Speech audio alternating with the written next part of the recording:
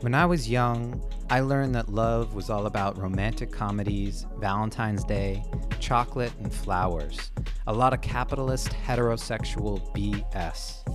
Now, I know that real love is ferocious, it's terrifying, and it's a catalyst for change. I'm Ethan Lipsitz, and I created Love Extremist Radio as a platform to engage with people who are on the front lines of wrestling with and redefining love on their terms. They're activists, artists, and creators, all making change in their communities and the world. Thanks for being here. Together, let's define what it means to be a love extremist. Love is the truth. Love is the truth. Love is the truth. Love is the truth. Atoosa Rubenstein is the former editor-in-chief of 17 magazine and founder, editor-in-chief of Cosmo Girl. In 1998, Rubenstein created a prototype for Cosmo Girl within 48 hours and was offered the job on the spot, making her, at 26, the youngest editor-in-chief in the over 100-year history of Hearst magazines. Woo! After a successful run at Cosmo Girl, Hearst acquired 17 and tapped Rubenstein to turn the venerable title around. After just 1 year at the title, Rubenstein reversed a 5-year decline in 17's newsstand sales and delivered a total newsstand growth of 23% within 2 years. The following year, Rubenstein left the industry altogether to undergo a grueling 13-year personal excavation and discovery mission that led to 3 of her own daughters and now a twice-a-week love letter, Atoosa Unedited, written for her beloved readers, now adults in their own right. What's up, Atoosa? Hi. It's so funny. You read all of my resume, and now what we're going to talk about is none of that fucking matters. Exactly. Perfect. Am I allowed to swear here? Of course you are. Of course you are. And it's actually like a great place to start. It's interesting how we identify people based on their resumes. You know, when you give a bio, it's so often a professional bio. But how would you introduce yourself if it wasn't professionally? I mean, I'm just like you and everybody else in this room. I'm in Earth School, and sometimes I get my ass kicked and handed to me. And sometimes, you know, I do a great job, and I'm just learning, you know, I'm just a student of life. That's really all I am. And that's all we all are, I think. Is there a lesson that has been hitting you harder than others lately? Well, I mean, we all have our woundings, right? I mean, mine is certainly related to abandonment and worthlessness. You know, one thing that I talk a lot about is that I'm a survivor of incest. But the incest was really like a symptom of the bigger problem of what was happening in my life as a child. And so, you know, that worthlessness and abandonment is just always rubbing up against me.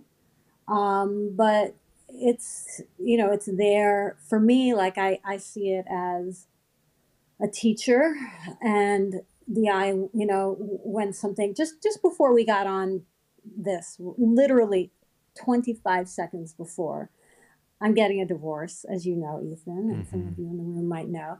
I get a really tough letter from my attorney who's like, "Roar." You know, like it's the kind of letter that I would go throw up in the bathroom and then come back and do this. But the real opportunity, you know, when you're a student in Earth School is to read that letter. I put my hand on my stomach and I gave myself love and tenderness.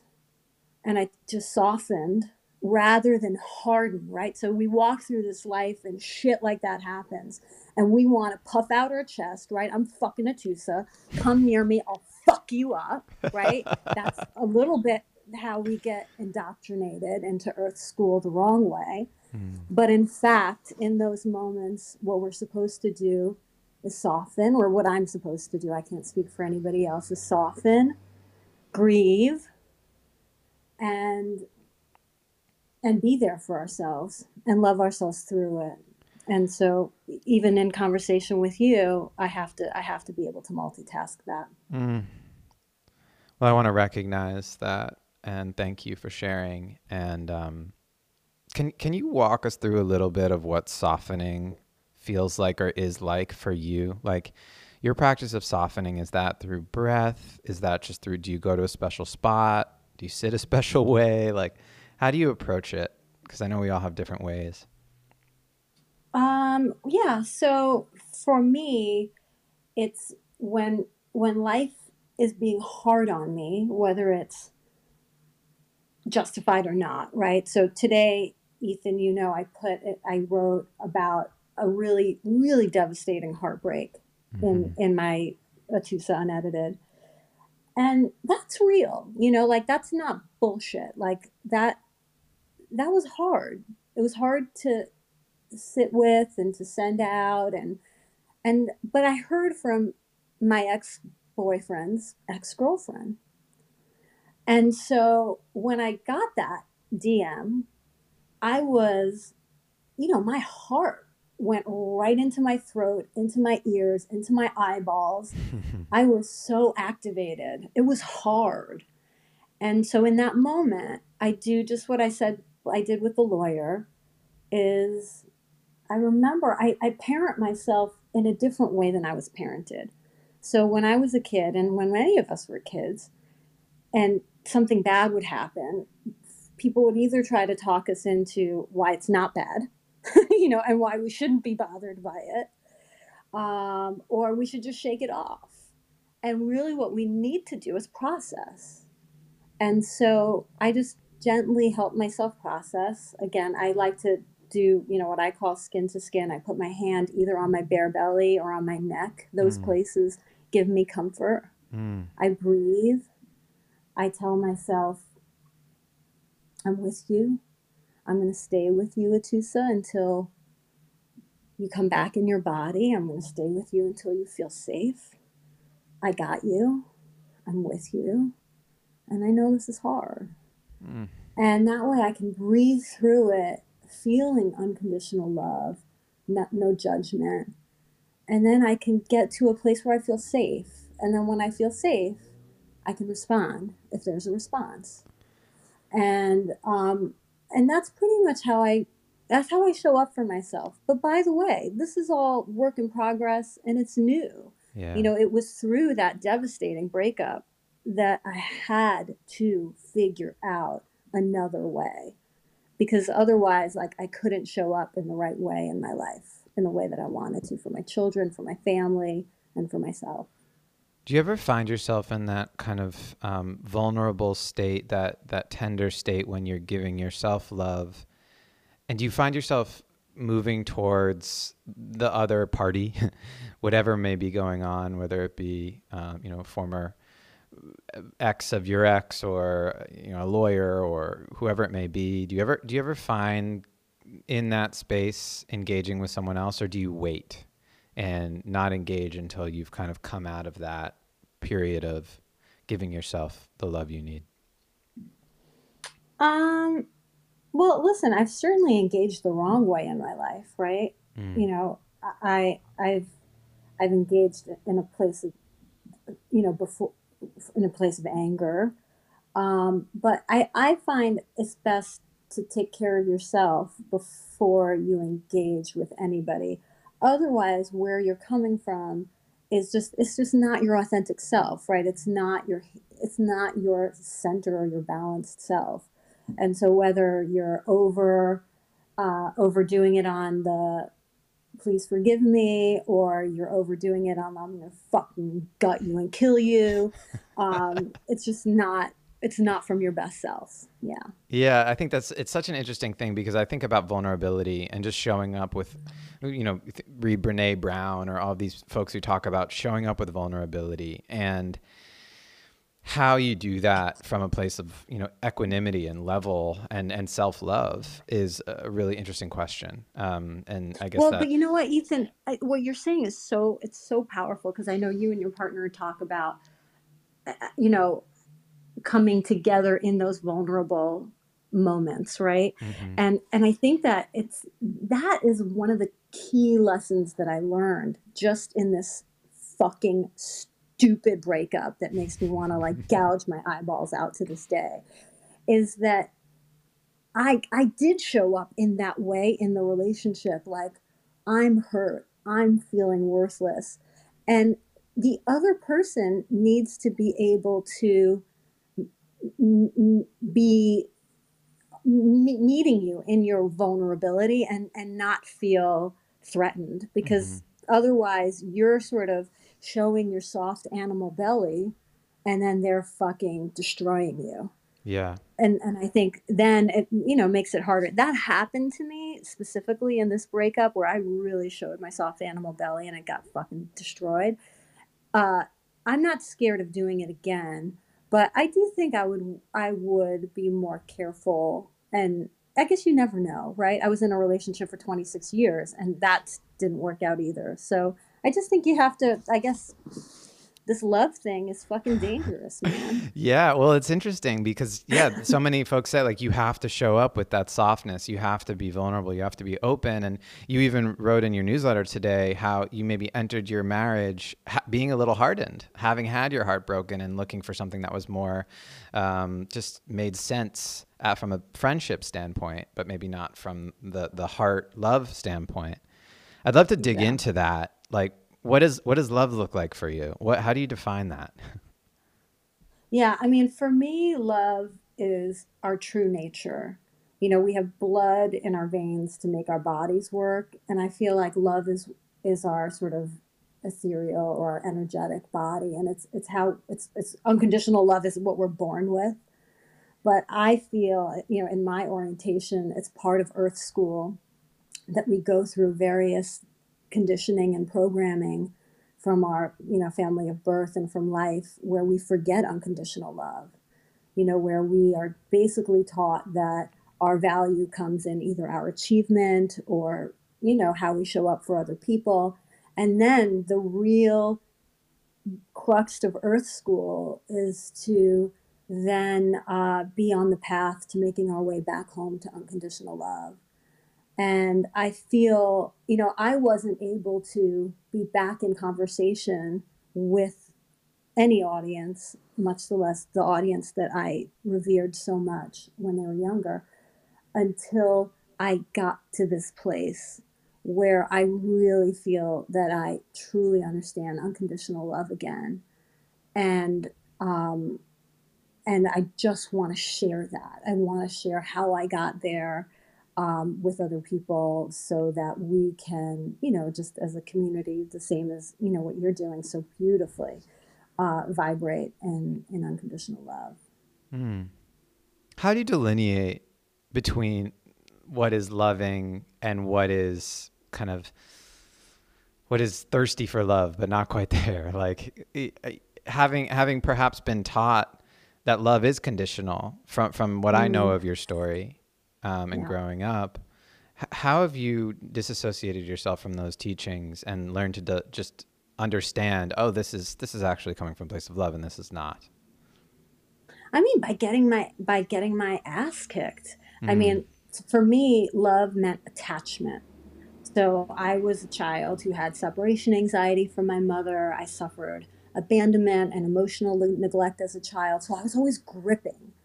And, you know, life, or Earth School, as I like to call it, was always showing me my level of attachment. Like every few years, like I'd have these like great friendships, but then a close friend would abandon me every few years. And even in my relationships, other than my marriage, because again, I already shared that although we had a great partnership, it was not like a vulnerable heart to heart thing. hmm. Um, I was always the one being dumped, you know. And as you said in today's newsletter, it's about, you know, this sort of brutal energetic death that I felt in this last breakup. And so then I got sort of reborn into this new understanding of love, and I had to fucking die to get there. And you know, it wasn't like my path to unconditional love wasn't about acting like a fucking martyr or reading books and, you know, making myself love everyone without attachment, even though I wanted to like kill them, you know, on the inside. You know, I don't believe in forcing ourselves to do anything that sounds right. Basically, you know, I was so, you know, I felt like I was in love. I felt like this person was in love with me, but there was so much attachment, especially, I mean, I can only speak to my end. Hmm. And I mean, like, this was somebody who wanted to get a tattoo of my name. If that's not attachment, you know, I don't know what is. And so when we broke up, I just completely fell apart. Mm. And, you know, all of my wounds came out, all of them. Forget about the guy. I mean, my mother wound, my father wound, my worthlessness, my abandonment, the incest. And so, in order to not die, I had to put my own heart on life support and really, really, really unconditionally love myself. And what I found was in that unconditional love for me, it really just extended wide, you know, and in love, once I was able to love myself, I had like the energetic breath to love everybody, including this guy. Like, I have no hard feelings.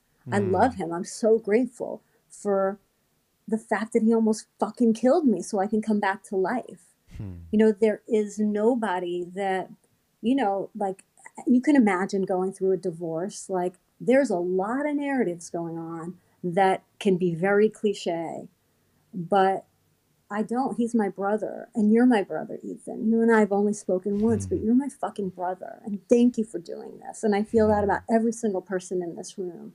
You know, we're all just doing our best. And so to me, like, attachment is anytime I get like grippy, you know, like if I whatever it is, attached to any outcome. Have no attachment. You know, every single person can drop out of this room and be like, this fucking chick is a loser. I don't want to hear from her. And like, I'm okay. Like, you know, it's fine. I don't have any attachments anymore. Mm. Was there a point in life school where that lesson, it sounds like it's recent that this is coming to you, but Totally. you Yeah. also, I mean, like, go ahead. sorry, I was just going to say, like, as soon as it came through and I really understood it, um, is when I started doing the newsletter again. And that was, you know, it all happened within the past, you know, few months. It's wild to think about how you were leading the charge on two massive publications that reached millions of young women in the 90s and 2000s, and how did you how did you project love through those publications? How do you think that love was kind of demonstrated or defined in the context of what you were doing when you were in publishing? I knew how to love another with attachment because I loved my parents. I loved my family. I knew how to love, but I didn't know how to love myself. Mm. And so, how it showed up was, and I hope that my readers felt this, I fucking loved them.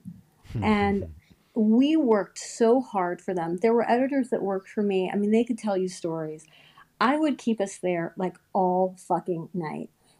But it was never for me or what I wanted. It was always like I wanted to get it perfect for this girl. And that's sort of how I always showed up in relationship to to my detriment, right? My own self-love had me sort of overly giving. It worked within the context of the magazine, but it didn't work in the context of love because it was just out of balance. But you know, I just loved those girls. I loved them so much. But I also loved them enough to know that when I was working and in behind the scenes, I was a fuck up. I was cheating on my husband. I was, you know, an incest survivor working at a teen magazine and doing incest stories, but not saying, you know, I had this sort of confessional tone in my editor's letters, but yet I was still so beholden to my family, like Mm. keeping the family secret, Mm. that I wasn't being transparent about things that were happening in my life. Now I have enough compassion for myself to understand, like, that's where I was at. Mm-hmm. But you know, I had limitations and I needed to take myself out to work on those limitations because I did feel that ultimately I would be more useful to my audience in a more whole version of myself. So what was the breaking point when you realized it's time for me to leave this industry and focus inwards and just work on myself for a while? Well, things were just getting really hot. I mean, I was there was a lot of attention on me at the time.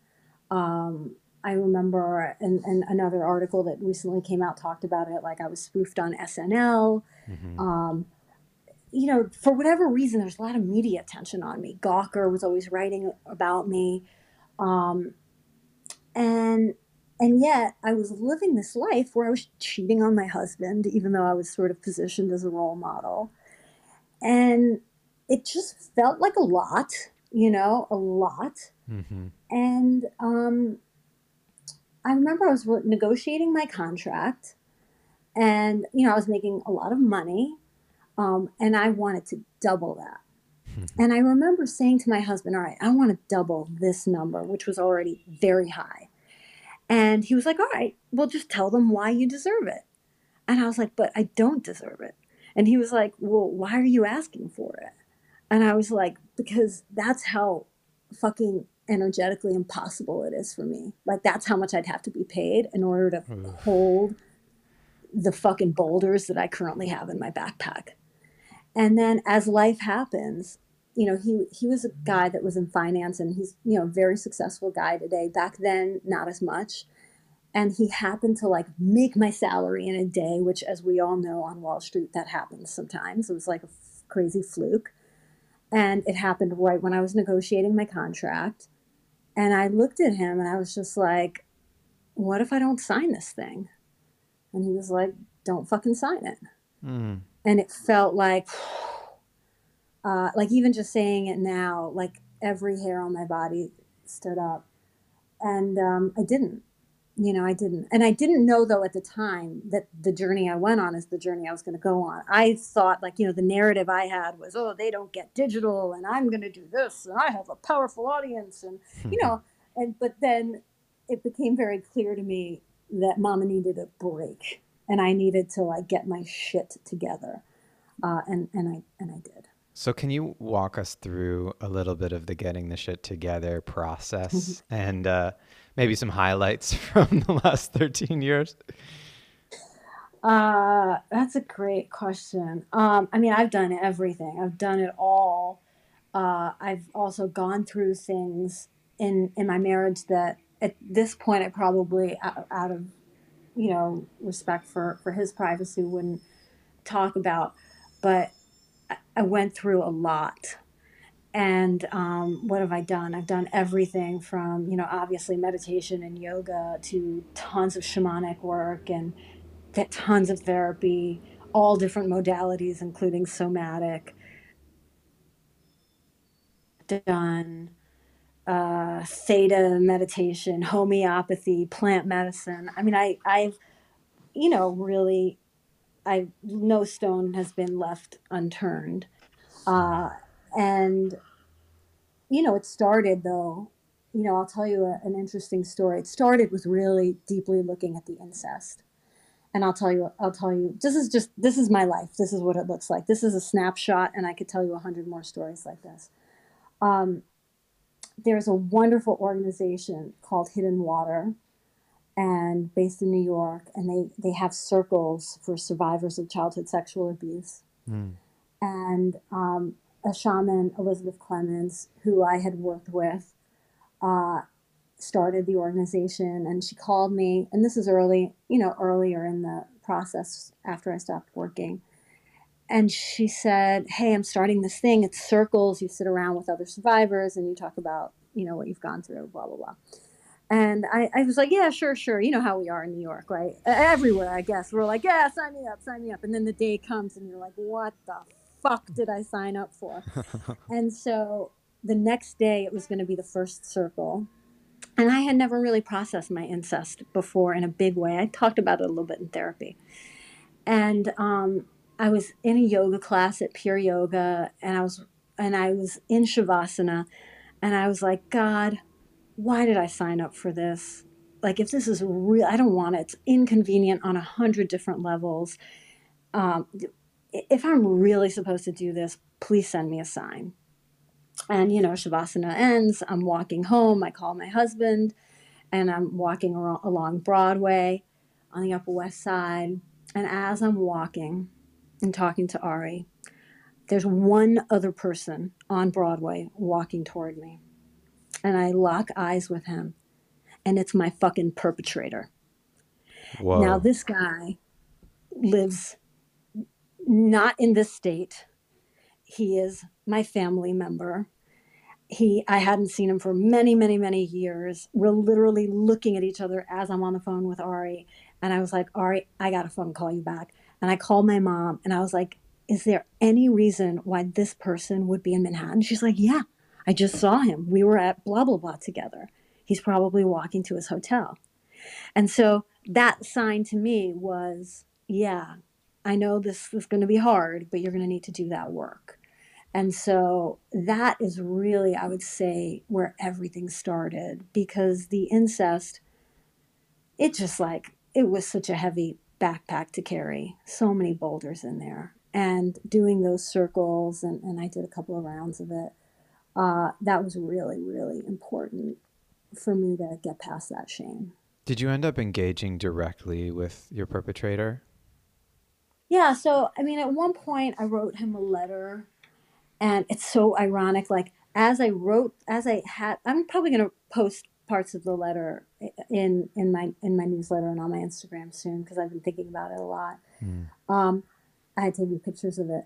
As I went to post this letter to my cousin, my mom, I get a text at the exact moment that my mom is being brought to the hospital. And that's just like these things, like that's the sign of my cousin walking down the street, my mom going to the hospital, just as I'm like really sort of opening up this thing within our family. It just, to me, is always the signs that we're all so connected. Mm-hmm. And so, yeah, I sent him a letter and I just was like, prior to this letter, sorry, when I had my first child, it really ruined my relationship with my mom. Because once I was holding this precious baby in my hands, I couldn't fucking believe she let that happen. And not only let it happen, when she found out that it happened, there was such deep denial, Mm. and so at that point, when she saw that it was affecting her relationship with me, she reached out to my cousin. He admitted that he had done it. So there was never nobody's denying anything. But then he was like calling me almost like in a perpetrating way to say sorry. I mean, he was saying sorry, Right. but I was afraid of him. It wasn't how I wanted. I wasn't ready. And so when I wrote him a letter and I just was like, hey, this is not coming from anger. I know that you too, we all watched you be abused in a different way and nobody in our family protected you. And I hope that somehow together we can keep talking about this so that we can end this legacy of abuse in our family. And he never responded. I thought it was a very nice letter. To this day, like when our elders, say, like, let's say my kids are having a birthday party, they'll say, hey, what can I do? What can I bring? Like, I'll literally will respond to a text of what can I bring or what can I do with, you can start talking about the abuse in our family. Wow. Because that is really, if you want to do something for me, do that. I don't need any fucking lemonade. I got the lemonade covered. And that's just it. Like, I just want to talk about it, not because I'm like upset about it anymore. It's one of the greatest gifts of my life, because I have like incest knocked on the wrong fucking door, because now I'm like just going to talk about it with everybody. But that's it. I just want to demystify stuff like shame and incest. How did you get to that place? I mean, obviously it's not an immediate, but are there any specific moments of revelation where you were able to transition from this place of just being so affected and hurt and just the psychological and physical abuse that had occurred to moving into a space of empowerment and, knocked on the wrong door, I'm going after this and not afraid to? How did you, was that with that letter that really transitioned for you? No, I mean, I think that like with many people who go through trauma, like you can respond in different ways. You know, Hmm. I always responded in a probably because I really sort of nobody had my back as a kid in any way. Growing up, that I just like have a I just have a toughness about me. Um, I, you know, what it looked like before I had started the healing work, it just, you know, I was having sex with people inappropriately. You know what I mean? Like whether it was being promiscuous in college um, or having affairs when I was working and married. I personally, for whatever reason, was never necessarily um, shrinking from it. Mm. It just, my power was misdirected. You know, like trauma can be such rocket fuel. And it can, you know, for me, like the nose on my rocket was pointed up. So it made me very successful. Like I put all of my effort, all of the trauma shit into being successful. The point, I think my intention was in order to sort of protect myself from the trauma, you know, from the abuse.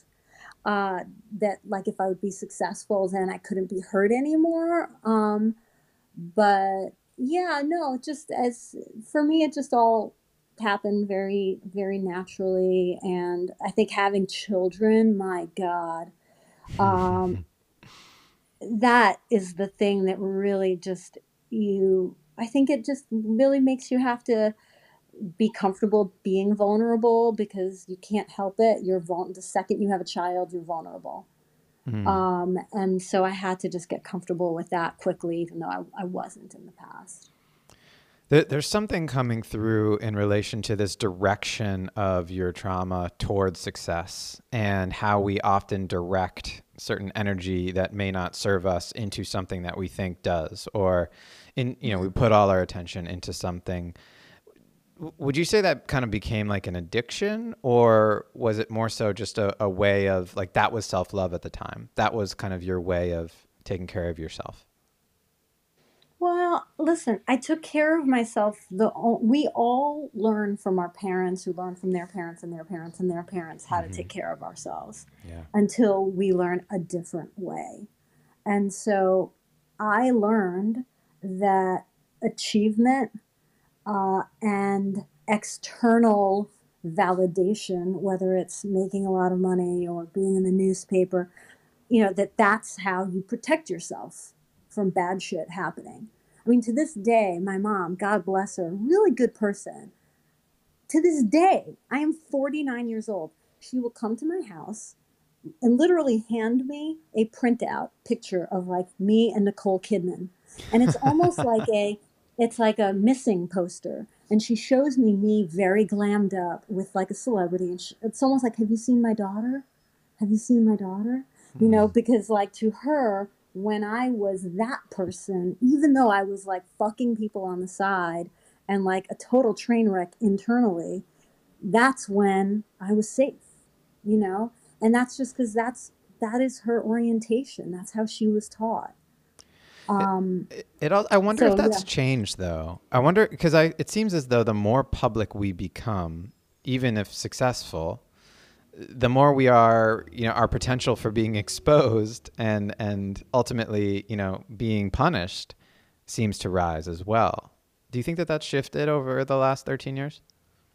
I mean, I think the and punished is a matter of opinion. You Mm. know, for me, um, in retrospect, had it come out that I was having an affair, right? Because today it's different. Maybe I wouldn't have been able to hide it. Um, that would have been a great gift Mm. Hmm. because then I would have been one step closer to my authenticity. For me, I had to get there on my own. So I don't see it as punished. Like I don't see anything as being binary like that. I think as a culture we do. Yeah. You know, we see it like, you know, what do they call that? Canceling people. For me, I find I just have great, great compassion for everybody, including the people that even the good guys hate. I have compassion for them because they're fucking hurt people. Yeah, I mean, it's incredible to And hear they were about. born babies like you and me. We were all born as babies with unconditional love until our parents fucked it up. And I'm fucking it up in my ways for my kids, despite my best efforts. We're all just doing our best. Do your kids communicate with you about it? Do you ever get like real time feedback like this isn't working? Yeah, I mean, I feel really proud of my kids. They're so special. And like yesterday, we were at my best friend Billy's house, and my daughter, we brought them an explosion cake, which is like, a hot thing for kids. Like candy fucking explodes out of it when you cut it. And my Nice. daughter was like, I'm going to cut it, mommy. I'm going to cut it. And I said, Angie, this is a gift we're giving to someone. And she said, Mom, you don't have to shame me. And she was right. And so I feel like I love those moments when my kids keep me honest. They're such special kids. Um, and yeah, yeah, like they're not afraid of me for Mm. sure. They call me on my shit, and I'm also always, right there to apologize and try to bring them into what of my conditioning caused me to maybe overreact. I'm a big overreactor. I get scared. Hmm. And they get it. That's amazing. Welcome and thank you all for being here through this. I've seen a lot of you come in and a few of you have stayed since the jump, and it's amazing to see. I just want to reintroduce Atoosa Rubenstein, who is the former editor-in-chief of 17 Magazine and founder, editor-in-chief of Cosmo Girl. And we're talking about leaving a career and finding yourself and so much more. But you are kind of in a period of reemergence, and this is very much true for all of us. We're coming out of this year of pandemic and a lot of uncertainty and change in the world, and it feels like there's a bit of a coming out party that we're having. I mean, I'm grateful to be one of the early folks to be interviewing you as you're stepping into this new Atoosa Unedited newsletter project, and so grateful to see Rob here who introduced us. How do you kind of relate to this idea of like coming out into the world again and bringing your writing and your perspective in your life out into the spotlight? I mean, I don't so much see it, doing the Substack for me was has been just a sign of re-entering society. Like part of when I left working like 13, 14 years ago in order to get my shit together, I didn't know what was coming next, if anything ever. Before we entered the pandemic, I was a housewife who thought maybe I'd never work again, but I was really frozen, like not in a good place, but happy to stay committed to my marriage if that was what was best for my family. And I feel like have come back to life. It's almost like I don't know. I don't know where I was. This is just, to me, it's like coming back to life. That's why it wasn't about like, let me go get another job. Let me go make money. Let me get a gig. Like, I'm not thinking about it like that. I just want to connect. I want to be back in touch. I want to be um, sharing what I've learned and learning from the audience as well. Like I want to be in Earth School, and I like to be part of a team, and such Substack, seemed to be a great outlet to just gather the tribe again. And have you gotten some good kind of feedback and response, or any learnings coming through in these early days as you start to reemerge with this? I mean, the learning, obviously I care most about, much to the chagrin of my friends who want me to be quote unquote successful again.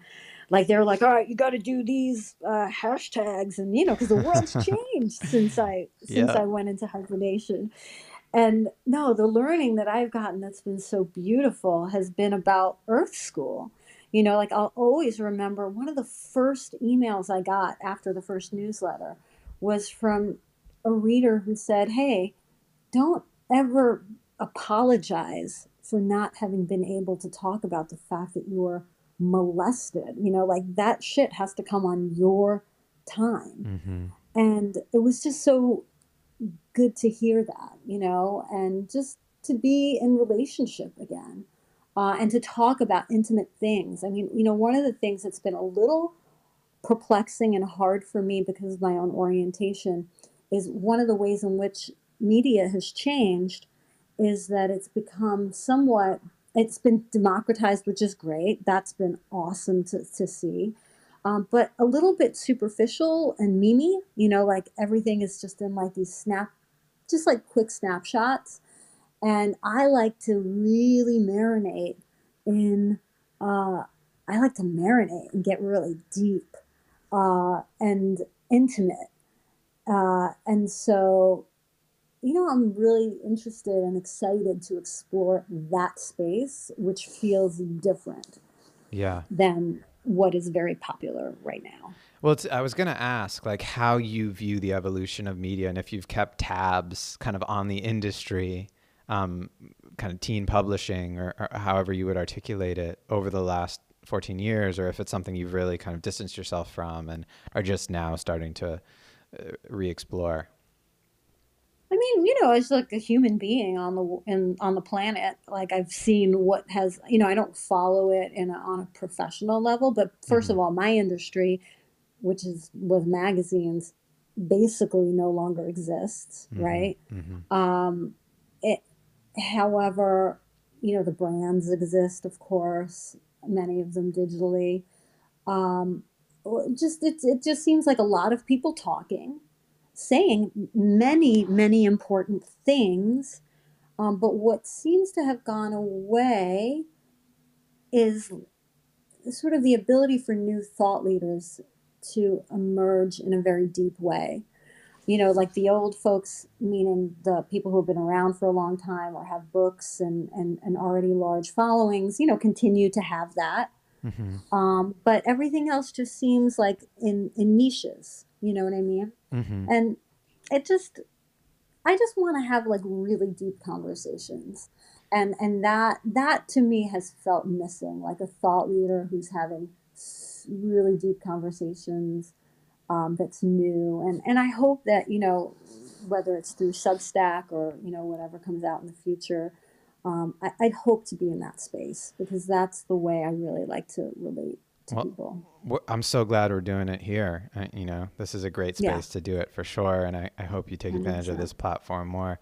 I'm also curious, just in your home, you're raising three young women who are coming of the age that you were targeting when you were working at 17 and Cosmo Girl. I'm curious how you engage with them around, these topics or how they may engage with digital media, but also, how you as a parent kind of connect with them and share Earth School. Yeah, I do it a lot. I mean, my 12-year-old will tell you, uh, you know, anything she tells me that's happening at school, I like really take it seriously. Not in a, all right, this is how we're going to handle it. Not in how do we respond way, but Mm-hmm. how do we process? Like when she says something like, the other day, uh, she said something hard on herself. Like, she blamed herself for something. And I said, "Oh, Angie, honey, that's some old trauma talking." And she was like, "What trauma?" And I was like, "Do you remember we talk about this all the time? Remember when you were 3 and I blamed you for taking my ring and you didn't and I yelled at you? I think this is from that. And like we need to do, XYZ." And Whoa. a little bit she's eye rolly with me, but on the other hand, she is the way she carries herself and handles life and hard situations speaks to the fact that it's getting through. Like of course I'm her mom, of course everybody like rolls their eyes at their mom, and including her with me, but I'm so proud of how she's carrying herself in the social emotional way amongst her peers and in community, and I feel great about that. That's so cool. Well, I want to soon get to opening this stage up to any questions that may be coming up from folks in the audience or anyone that has something that they'd like to ask Atusa. It's not a promotional space. It's really a space for us to pop up and just ask a question related to this conversation. And also, looking for folks who have kind of profiles and have been on Clubhouse for a little bit and are participating actively. Another thing that's coming up, just this being the Love Extremist Club, I have to ask, how do you relate to that word extremist? And what would you say you're an extremist for? I mean, I'm an extremist for connection. I am always looking to connect. And to me, that's everything. My heart is always looking for your heart. Even when I walk down the street, I remember once sitting in therapy and telling my therapist, in New York, it hurts my feelings because everybody fucking walks by. We don't look at each other in the eye. We don't look at each other even when and that just hurts me. And I don't know. I mean, I sound like such a fucking puss, but that's how I feel. And so to me, connection is everything, and love. I love that. So I'm going to start inviting folks on stage to join us. Before I do, I just want to remind you, this is being recorded, will likely be published on Love Extremist Radio, our podcast. So if you're not comfortable with that, feel free to move yourself back down in the audience. But if you are, I would love to hear from you and for you to ask a question of Atusa. Sonam, am I pronouncing your name right? Yeah. Welcome. Hello, Etienne. Hi, how are you? I'm all good. Good. And I'm from India. Yeah. Excellent. Would love to hear what's on your mind. In 2018, nearby that time, the job person kicked me out. Right. They said you can't do this job anymore. So I got shattered and I didn't know where to go. So I just left that job and keep moving and shift to another city. In that city, I tried to start a business where I just wanted to do the business, but then I opted for other options of traveling. So then I started doing traveling and did like 10 to 12 travels. So for that, I got a bit recognition, and I thought that, yeah, might be. I found myself, like, I found something which I wanted to do, and this is something is related to my passion. But then there was a money constraint. So my question is, when the constraint happened after pandemic, like we all are a little suffering on our financial thing. Now I'm again back to my education days. I have joined Humber in Canada. So that's my question is, I know that I want to do this thing. Okay, let's say it's anything. Let's say it's X. I know I want to do that. I have this gut feeling that, yeah, I'm meant for this thing. But due to some constraints, I'm not able to do that. And something is stopping me, which is not exactly my will, but some constraints, which is not in my hand. What should we do in such a situation? Like, this is my question. First of all, thank you for sharing that. I really relate to that frustration of wanting to do something, because I would say that I have felt like pregnant with the idea that I'm doing now for like 12 years. And I thought years ago I was ready, but like I couldn't do it. Like it wasn't there. And what I've learned in life, and it's the hardest lesson, I'm sorry to tell you, is sometimes we just have to surrender. And that means, like, instead of pushing on something that's obviously not there, to just sort of be able to sit with what is there, and just soften with that and do your best with what is there. And eventually, sometimes a different path shows up. Sometimes we think we know the exact right path we should be on. Like, I remember when I was younger, this is so embarrassing. Like, I wanted to be like a model. And I remember being in college and sending Steven Meisel. I mean, this is like the most embarrassing thing I could ever like admit.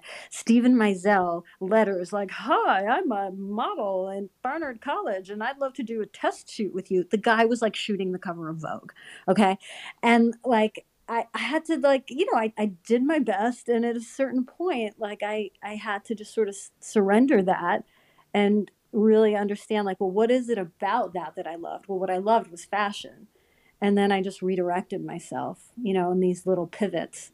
But I think it's important to be able to um, make a pivot when something is just not working out.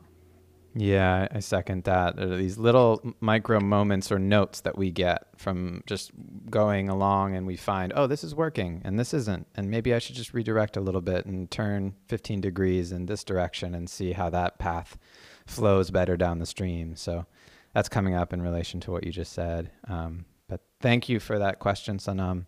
David, welcome to the stage. How are you? Hey, Ethan, I'm well. Thanks for hosting this space. Chusa, I can listen to you talk all the time. And a shameless plug for you, if folks aren't signed up at atusa.substack.com, do it. That's where the great conversation is really restarting. Chusa, I'm curious, you spoke about your girls here, and as much as you're willing to share, how much of what the conversation that you've been sharing with us today are your girls looped in on? David, first of all, I love you. Decisions, and I guess I'm specifically talking about the trauma. Yeah, I love you. Thank you for that plug. I love you so much for so many reasons. So my girls 100% know about the incest. It's something I've talked about to them, since they were very young, because I wanted them to know about, obviously like what's appropriate and not appropriate. And they are like major whistleblowers. God forbid anybody even like breathes on them the wrong way. They are like their hand is in the air and they're talking about it. They know very much just that I'm on that I'm on a journey, and that when things happen, even if it's something stupid at the dinner table, like I get overexcited if someone spills something, like I'm just constantly processing. So like I'll be like, oh, that reminded me of when this happened when I was in Gaga's house when I was a kid. And so just always bringing the threads back to my childhood, and also talking about things that happen with them and as it's happening, so that when they're older, you know I just think everything is so significant, everything, especially at their ages, they're 12, 8, and 8. The things that are happening are significant, and the good things and the bad things. And so I just always encourage dialogue about it. Do they know that I cheated on their dad and, before they were born? They don't. But I suspect the 12-year-old, when my husband and I feel like it's appropriate, we'll tell her about that. But yeah, they definitely know about the incest, and also the neglect and the feelings. They know when we go to Gaga's house, which is my mom, that it's hard for me, and but I want to be there, and I'm getting better about it. So they support me without having to take care of me. They like I'm fully able to take care of myself. But they'll know if I'm a little jammed up there that it has to do with when I was a kid. Thank you for that question, David. It's a great one, and I feel like there's a whole school of kind of trauma-informed parenting that you could teach here in terms of what you've experienced and how you're passing that forward and ending the cycle. I don't know that I could teach anything on parenting, honestly. Like I am really learning as I go. Well, the teaching is in the sharing, the learning, I suppose. Yeah. Thank you. Thank you. Thanks, Thanks, David. baby. Yeah. Jay, welcome to the stage. Do you have a question for Atusa? I do. Excuse me. Thank you. I have a question about purpose and passion. And Tusha, I didn't catch maybe the very beginning of your story, and you may have talked about that when you were talking about, the early days. But along with, in the early days when you were very successful and you had obviously a drive, how much of that came in, or did you think about this is my purpose, and or transition to today as you're recreating? Is that something that you think about, or just be interested in your opinion about purpose and career? I'm done speaking. Thank you for that. Yeah, for the beautiful question. I mean, when I was younger in my 20s, I sort of became successful very young. And so I didn't have that kind of high level thinking. And I think young people today are much more, probably because they've grown up with the internet. They're just so much wiser than I was, at that age. I was like a party girl. Um, but I would say that the success came from running from trauma. I was running fast, and luckily, like I said earlier, like the nose of the rocket was pointed up, so I was able to be very successful. But the purpose piece, I would say, I've always, without knowing that's what it was, I always felt so lucky to have gotten out of the traumatic life that I had. And I remember, and I've talked about this a long time ago, I remember being a fashion editor and having this like out of body moment experience. It was in the 90s, like the late 90s, at the height of Tom Ford, and being in Milan after like the most famous Tom Ford show, like the most iconic Tom Ford show in retrospect for Gucci, being on that runway, talking to Tom Ford. And I just for a second remembered the kid that had such a fucked up life. And I was like, that's you. You're this person in these fancy clothes with this iconic person in this iconic moment in Milan. Like, what the fuck? And I remember thinking in that moment, I saw the little girl who was really being brutalized every day in her home. And I remember just being like, I, I I want to tell other people like this is possible, because I did not have that hope necessarily at that age. And I didn't know at the time that I'd end up being a teen magazine editor. But I remember just thinking like, God, I wish I could tell people. And I guess that was my purpose. And that continues to be my purpose. Because today, like, the things I'm talking about are maybe different than, yeah, you can be fabulous, which is really what I thought was so great back then in my 20s. But yeah, I guess that was the beginning of me understanding my purpose, although I didn't really have that word for it then. Yeah, that's a great question. Do you see that purpose evolving, Atusa? I mean, I just see it as I'm somebody, because like many people in this room, I grew up in a dark ass place. And when you grow up in a dark ass place, what are you not afraid of?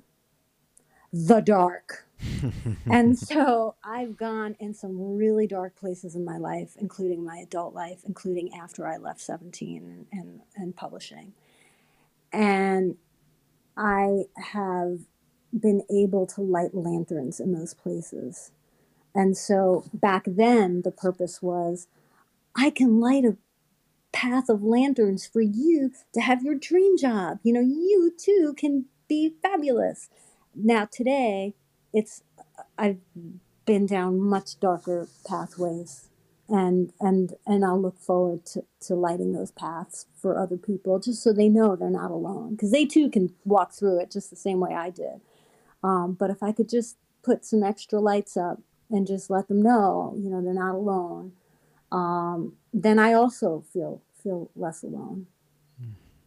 So grateful for that awareness that you have and your steadfastness in doing this work and continuing to bring that light to dark spaces, because we need it.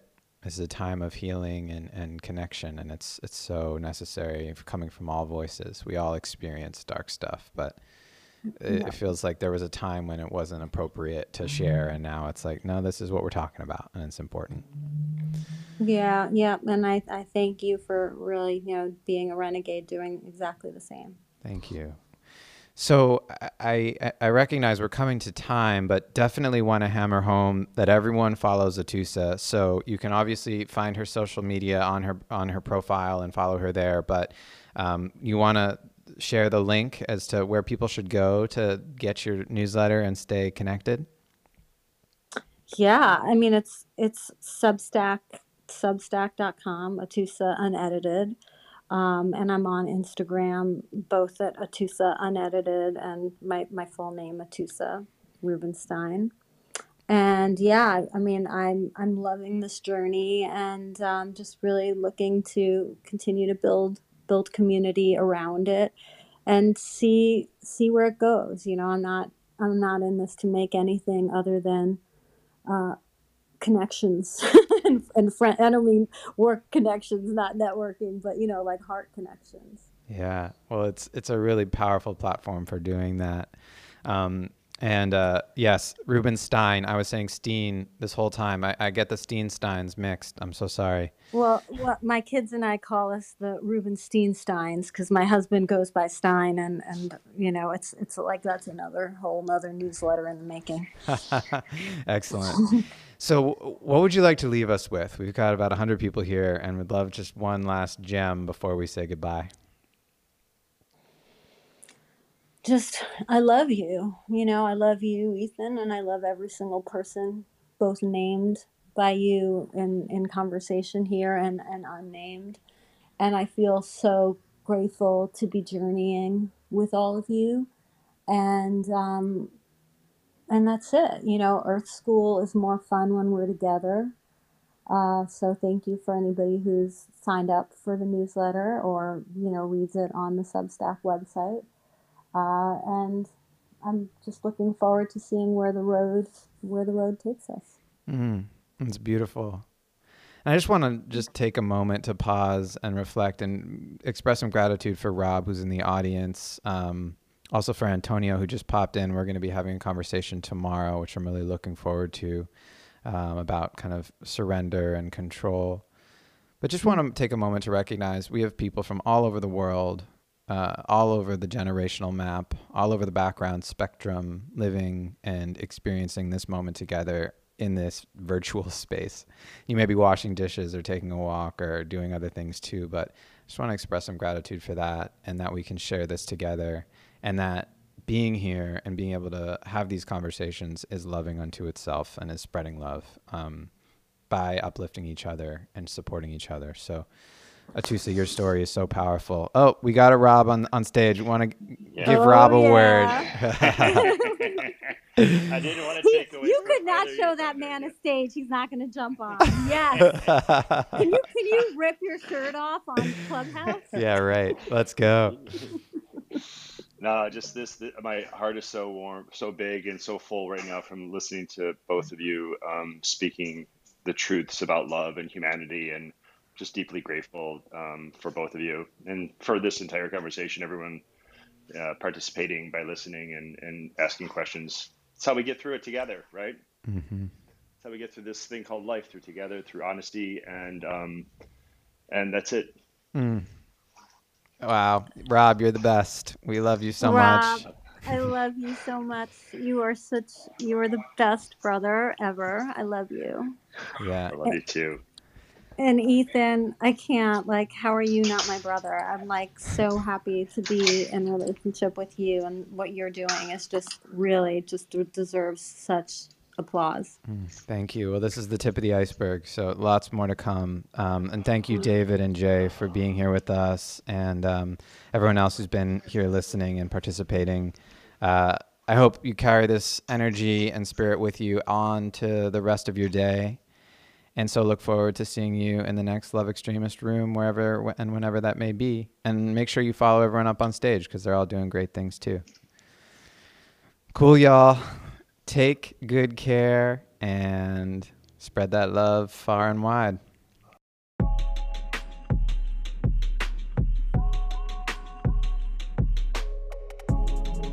Thanks for listening to Love Extremist Radio. If you like this podcast, please leave a rating and review on iTunes. If you want to learn more about being a love extremist, check out www.extremist.love and follow Love Extremist on Instagram and Facebook. Find me also on Instagram at Ethan Lipsitz. Hope to hear from you soon. Peace.